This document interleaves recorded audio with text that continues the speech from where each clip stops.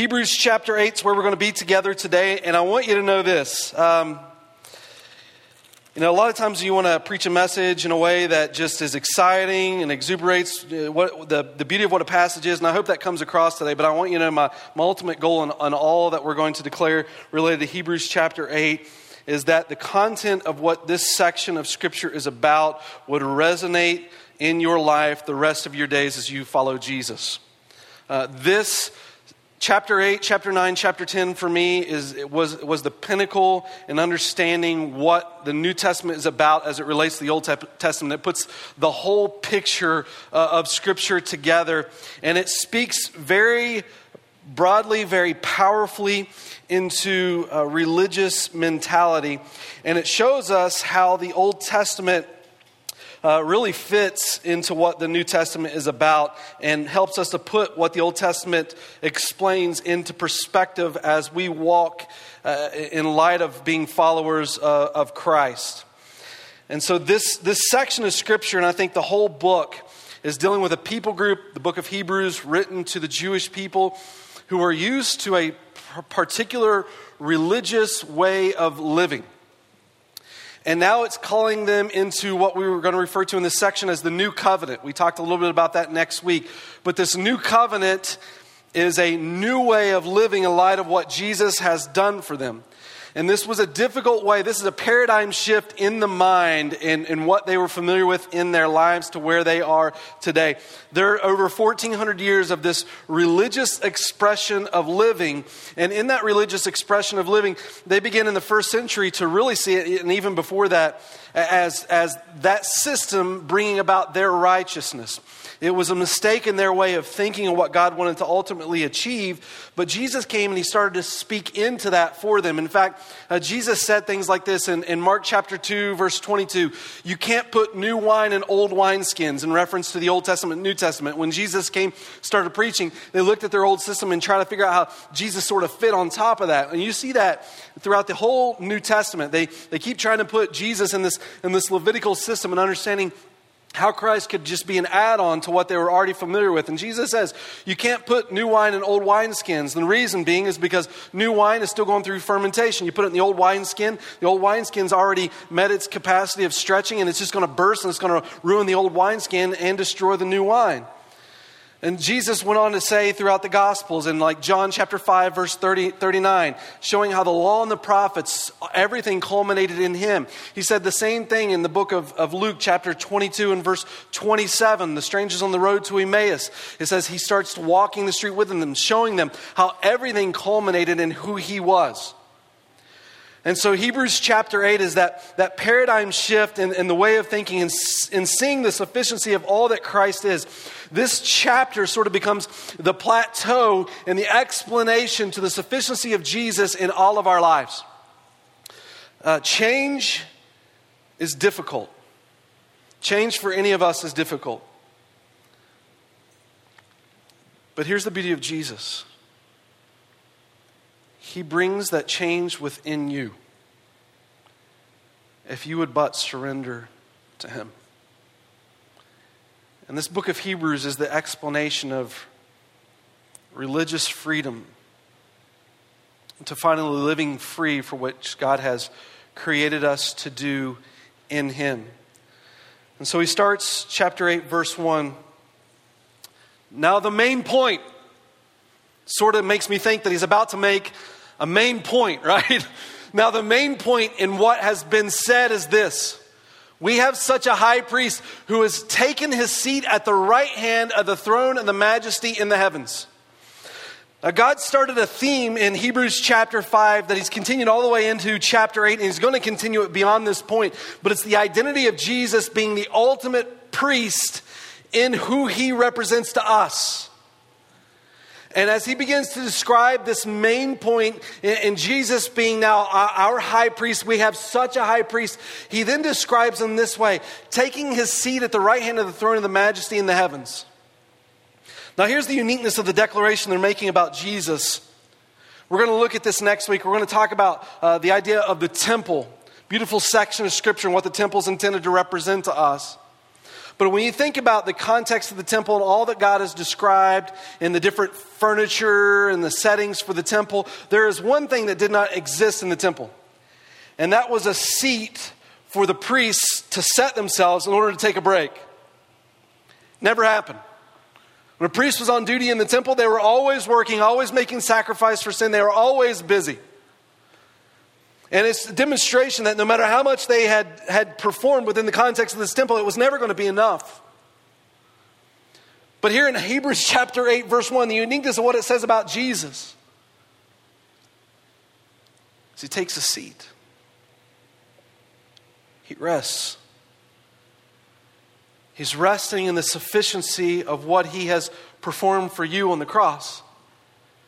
In fact, if you were just to look at the previous chapter at the very end of this book in chapter 7 and verse 27, it says this: who does not need daily, like those high priests, to offer up sacrifice, first for his own sins and then for the sins of the people, because this he did once for all when he offered up himself. So it's just acknowledging the priests within the temple having to do these sacrifices for themselves, for the people, constantly never being able to rest. When was enough enough? The answer is in Jesus. He sits down. His work is complete. And that's what it's saying to you, the sufficiency of his accomplishment, it is complete. So when you think about your position before God and you look at it in the religious context, there is this gauntlet of just running the marathon over and over, wondering if God is ever pleased by what you are doing and what you have done with your life. And then there's Jesus, just resting. I mean, you know what that's like, right? To labor all day long. You get home and you just think, before the kids just start with what they're going to say, because I know they're going to get me up in about 5 minutes with some emergency or something that's happened. I just want to get to that spot on the couch, right? That spot where long after you're gone, we could probably take an imprint of where you sat, and at least your rump can be reconstructed, because you know exactly where your spot is. That one spot in your home where you just go and you sit down and you just sort of decompress in that position where you sink and the couch becomes one with you. You know what I'm talking about? Where it just anything else in all your day, if you could just get to that one spot for just 5 minutes, right? And here it is, Jesus. His work is sufficient. And not only does it say in this verse that he is resting, but it also recognizes the position of his place. Something that's interesting to do if you ever study Scripture is, when you read the New Testament especially, recognize the posture of Jesus. Oftentimes it'll describe him in one of two ways. He's either standing or sitting. And when he's standing, it's recognizing usually the welcoming of the saints, like when Stephen was martyred in Acts chapter 7. It says he looks up into the heavens and he sees Jesus standing at the right hand of the Father, which is a figurative statement. It's saying he's in the position of approval. You know, in our culture, we talk about people being the right-hand man or the person of favor. Like, I'd cut off my right arm if I could just keep them, that special individual in your life. That when it's talking about Jesus, is carrying that same identity in his theme, that he's at the right hand of the Father. Positionally, he's in the place of favor for you and I. Resting in his accomplished work for you.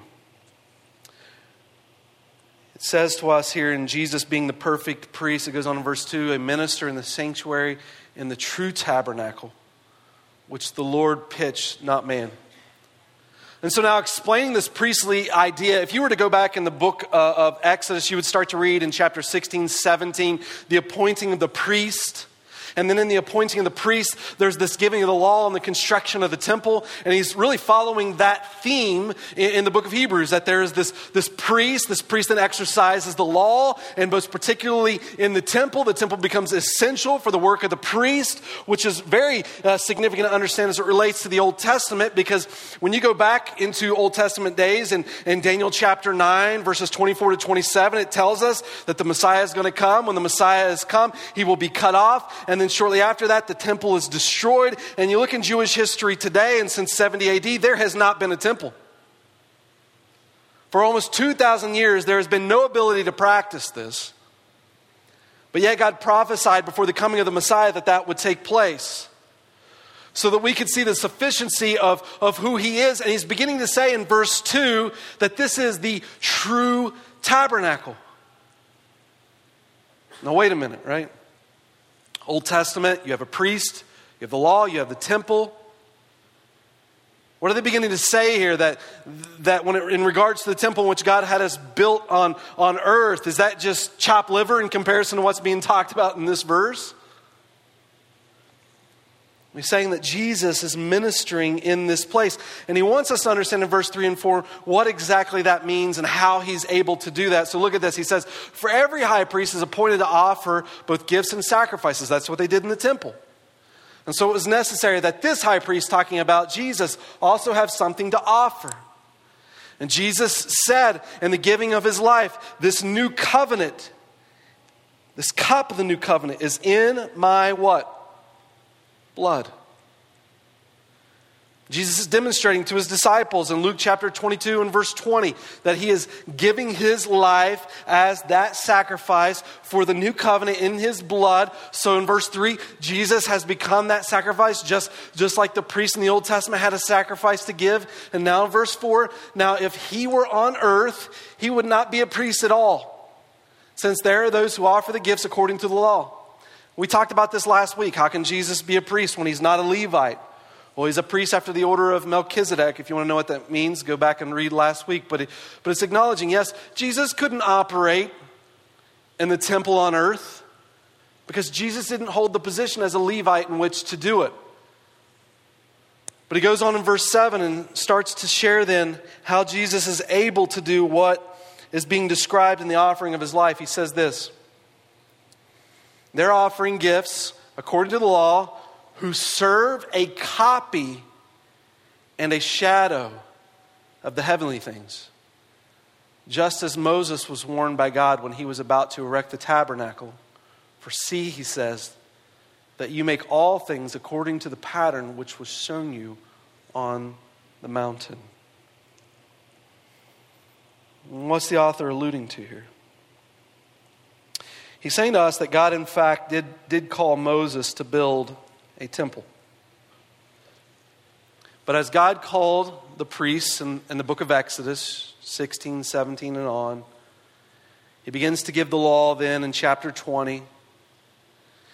As he calls Moses on the mountain and the giving of the law, he starts to share with Moses in the building of the temple in Exodus 25, verse 40. That the temple in which Moses was to build was a shadow of something greater. Now, what we know in living life is that a shadow cannot exist in and of itself. It's a reflection of something more. And even from the Mosaic law given in the Old Testament, what God is declaring through Moses is that this is just a mere prototype of something bigger in which God is constructing, but Moses is able to reflect this in the world as a shadow.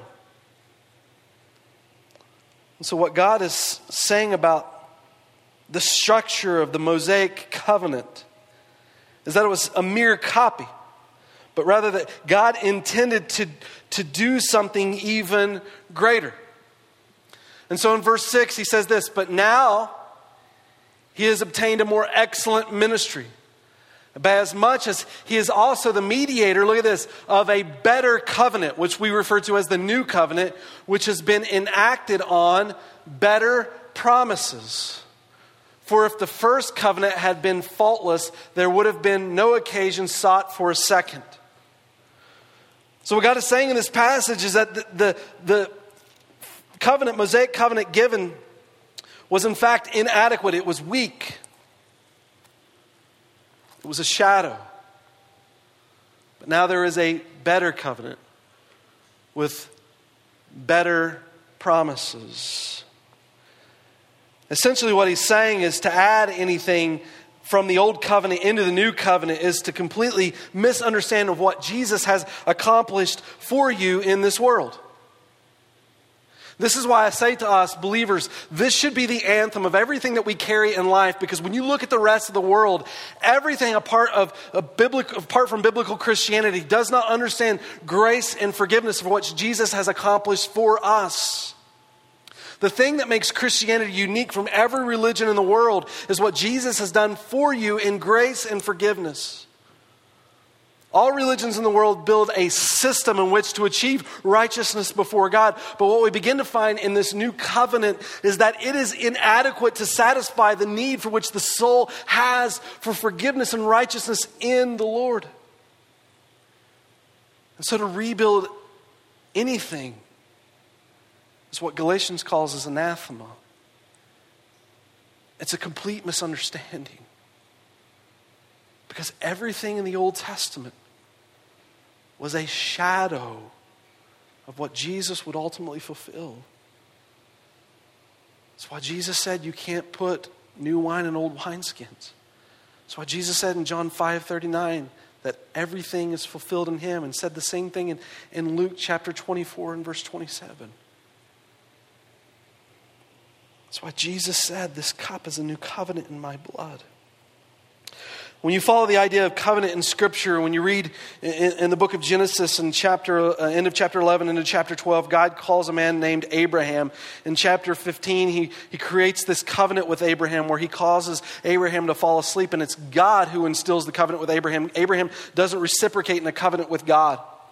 That God promises Abraham in a covenant that through Abraham all nations would be blessed. And God alone establishes this covenant, leaving Abraham asleep on the side.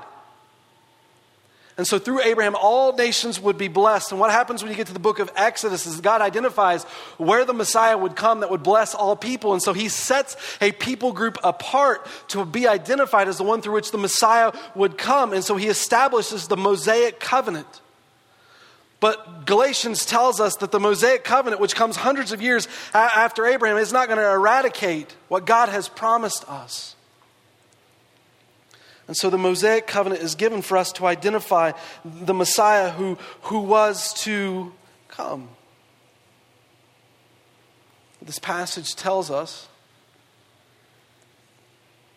that this covenant, this Mosaic covenant, was not able to ultimately fulfill what the people needed. Rather, it was a shadow to point us to something greater. Now, what does this mean?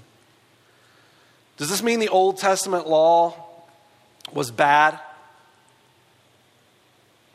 You should have nothing to do with it. Forget about it. Don't ever read it. Don't ever look at it.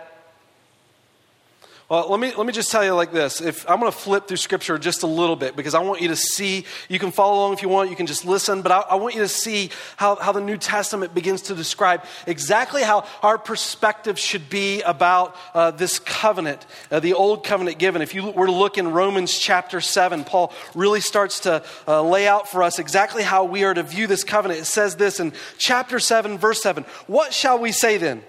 Is the law sin? Is the old covenant, is that sin? He says, may it never be. On the contrary, I would not have come to know sin except through the law. For I would not have known about coveting if the law had not said, you shall not covet. But sin, taking opportunity through the commandment, produced in me coveting of every kind. For apart from the law, sin is dead. So that's into verse 8. If you were to flip over to chapter 8 in verse 1. Therefore, there is now no condemnation for those who are in Christ Jesus. For the law of the Spirit of life in Christ has set you free from the law of sin and death. For what the law could not do, weak as it was, through the flesh, God did, sending his own Son in the likeness of sinful flesh as an offering for sin. So in chapter 7, it's saying to us in verse 7, the law isn't bad. In fact, the law demonstrates the holiness of God. But where the law was weak in chapter 8 and saying to us it can't achieve our righteousness, Christ did. Which is why if you flip on over to chapter 10, it says this. Paul says about the Jews, brethren, my heart's desire and prayer to God for them is for their salvation. For I testify about them that they have a zeal for God, but not according with knowledge. For not knowing about God's righteousness and seeking to establish their own, they did not subject themselves to the righteousness of God. For listen to this. For Christ is the end of the law for righteousness to everyone who believes. It's the impossibility of religious performance. But Jesus establishes our righteousness. That's why when he makes a sacrifice, he sits down at the right hand of the Father. That's why Hebrews chapter 1 and verse 1 tells us in times past God spoke to the prophets, but today he speaks to us through his Son. If you were just to carry the same idea and look in the book of Galatians, I don't have time to read all of this, but I would tell you if you want to read the book of Galatians and look what it says every time it mentions the word law, it is significant to read. But it says this in Galatians chapter 3, verse 23, but before faith came, we were kept in custody under the law, being shut up to the faith which was later to be revealed. Therefore, the law has become our tutor to lead us to Christ, so that we may be justified by faith. But now that faith, verse 25, now that faith has come, we are no longer under a tutor, for we are all sons of God through faith in Christ Jesus. So did the law have a purpose? Yes, absolutely. What did it show us? The holiness of God. But does the law bring us holiness? No, because the law is weak. What the law does is condemn us. It becomes a tutor in our condemnation to show us our need for a Savior. So how then do we view the law? Well, if you get to the end of Galatians, it then says this. It says in verse 22, but the fruit of the Spirit, this is what God desires to do in you, is to renew you, give you life, put his Spirit within you. And look, but the fruit of the Spirit is love, joy, peace, patience, kindness, goodness, faithfulness, gentleness, self-control. Against such things there is no law. So if you were to ask me today, Nathaniel, do you follow law? Do you follow the Old Testament law? I would tell you, no. I don't. Jesus fulfilled it. Well, what do you follow? Well, now I live by the Spirit. As Galatians 6:1 says, it says, I follow the law of Christ, or 6:1-4. Well, what is the law of Christ? It's the Spirit of God now working within me to produce the fruit of the Spirit. Love, joy, peace, patience, kindness, gentleness.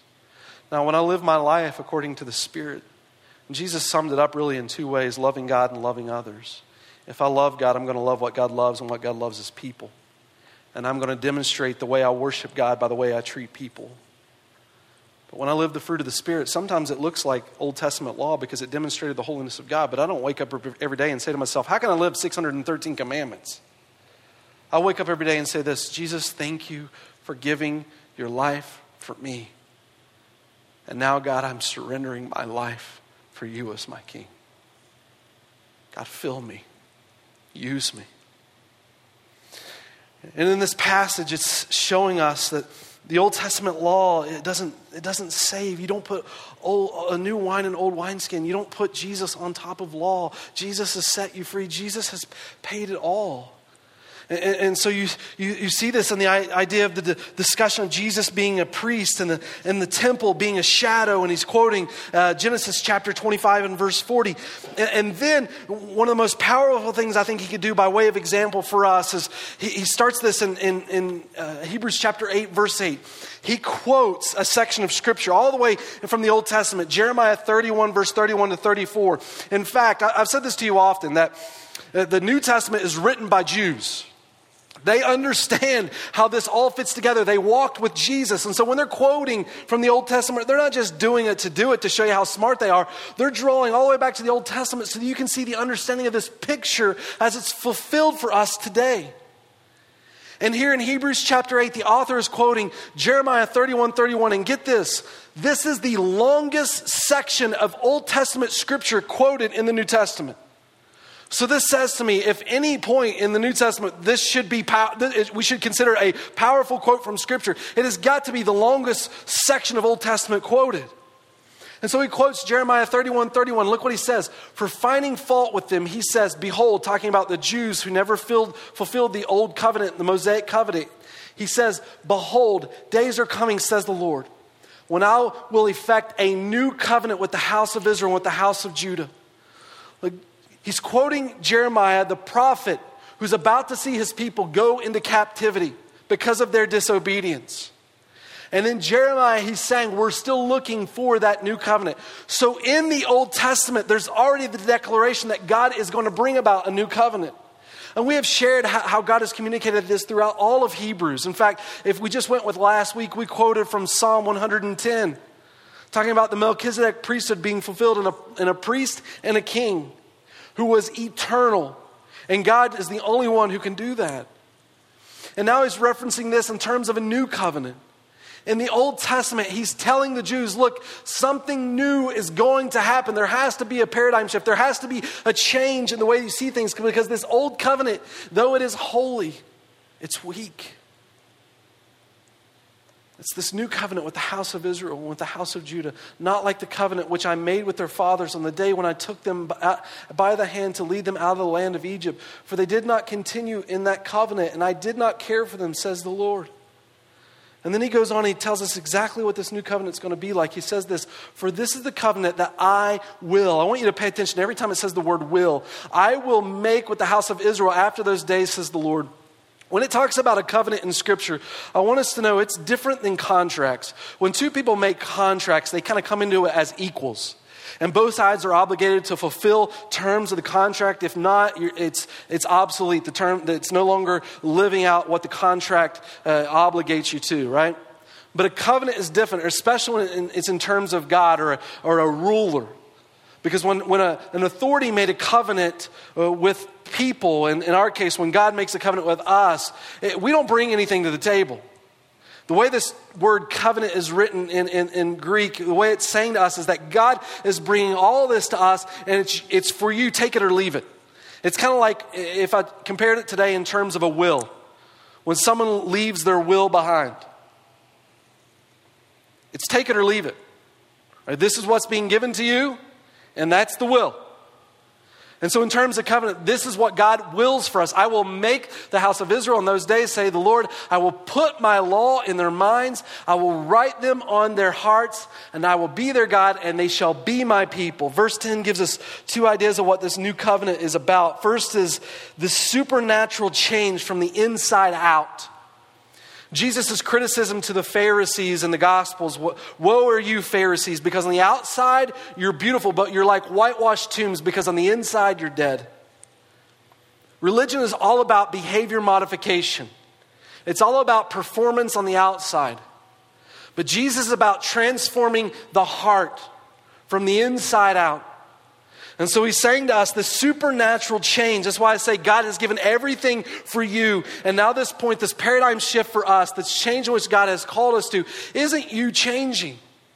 But it's you laying yourself down before the Lord because what he's done for you. And him changing you from the inside out.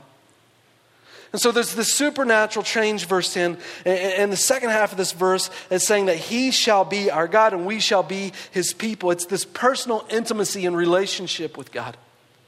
In a religious sense, you never know where you stand with God. You always hope it's good enough, but you're never sure. But in Jesus, because of what he's done for you, because he sits at the right hand of the Father, when the Lord sees you covered in the blood of Christ, you're good enough. Not because of you, but because of him. And it brings this intimacy with you and the Lord. Then it goes on in verse 11, and they shall not teach everyone his fellow citizen and everyone his brother, saying, know the Lord, for all will know me, from the least of them to the greatest. Here's what it's saying, guys.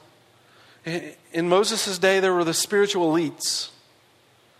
Not everyone was educated, but the spiritual elites were. I mean, there were special positions. There were the priests. They learned the old covenant.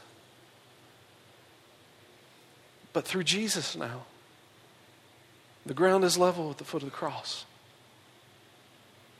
There is no spiritual elitism. Peter tells us that we all become priests in Christ. We all have access to his throne.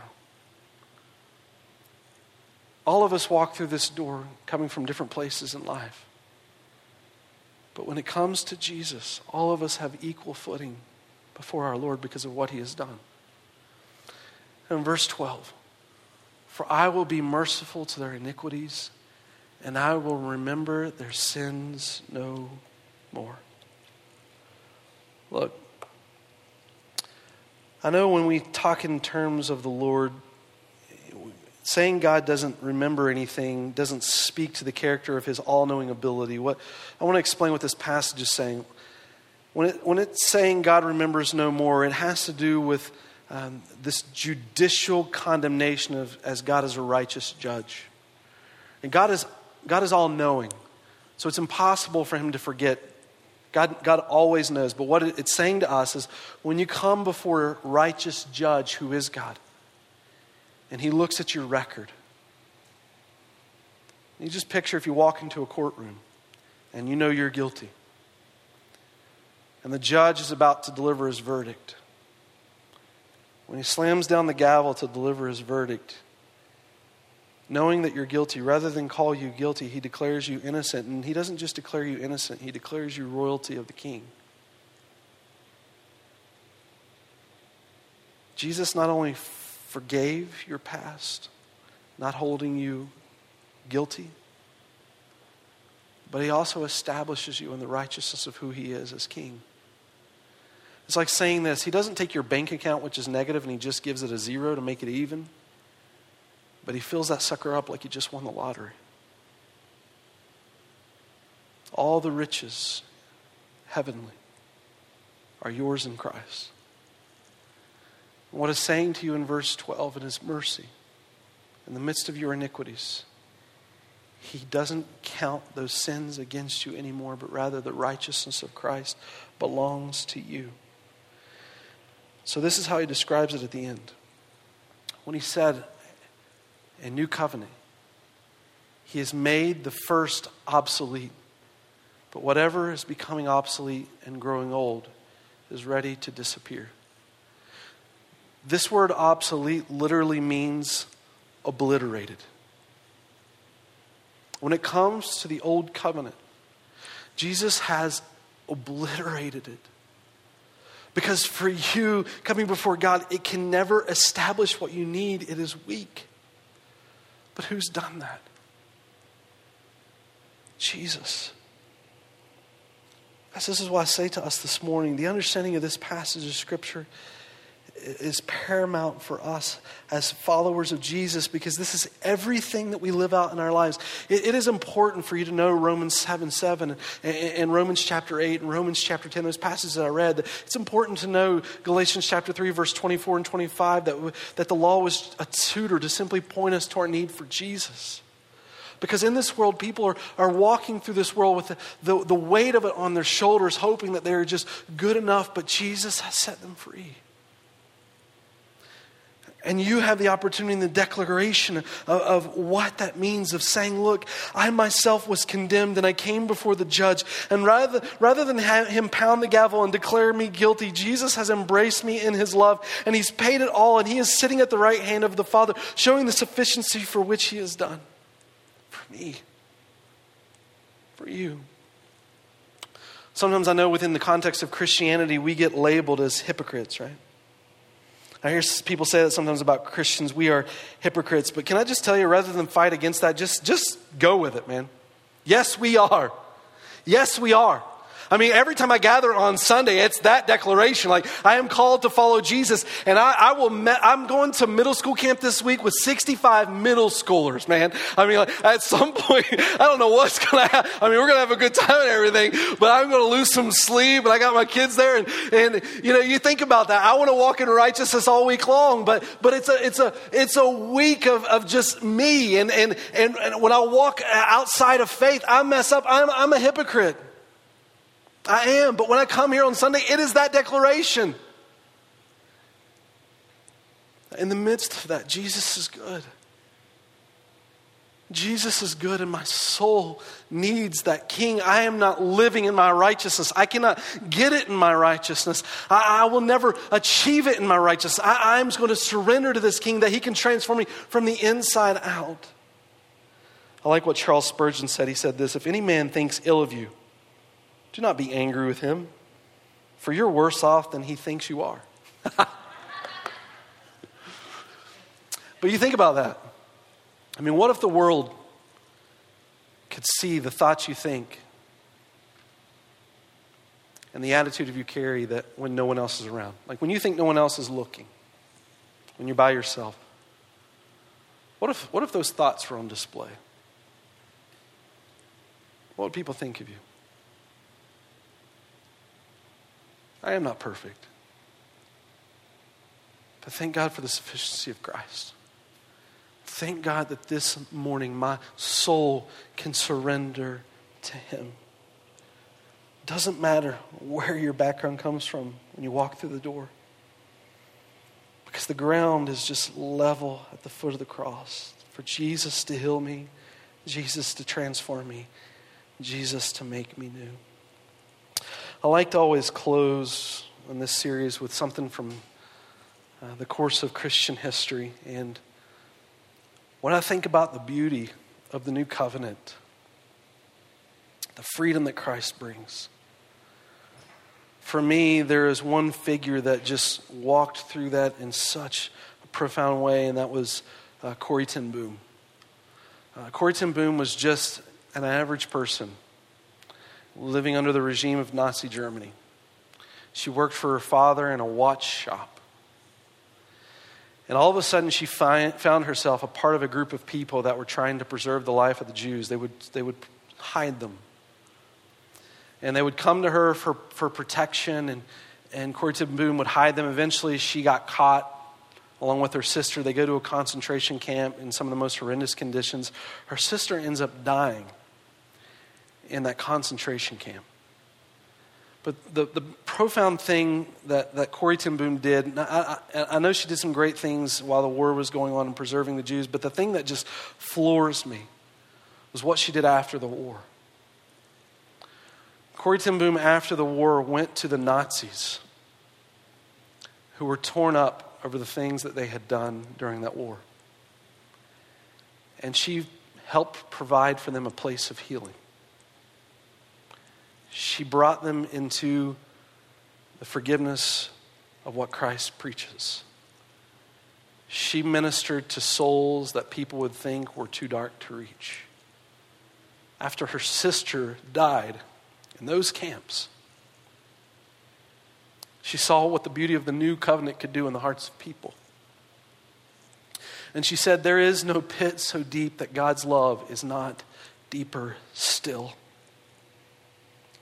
And I look at that circumstance and I think to myself, how could you love someone like that? But then you think about us in light of Jesus.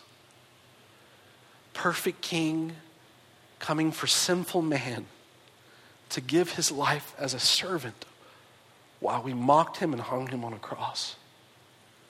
Romans 5:8. God demonstrates his love towards us, and while we are yet sinners, Christ died for us. And that love renews my soul. And Corrie ten Boom lives this out with the very people who were her enemy. This is messy. This is gross. This is painful. In the midst of all that darkness, it is beautiful. That the soul can be redeemed. There is no depth that God's love cannot transform. Guys, that is the story of our Savior.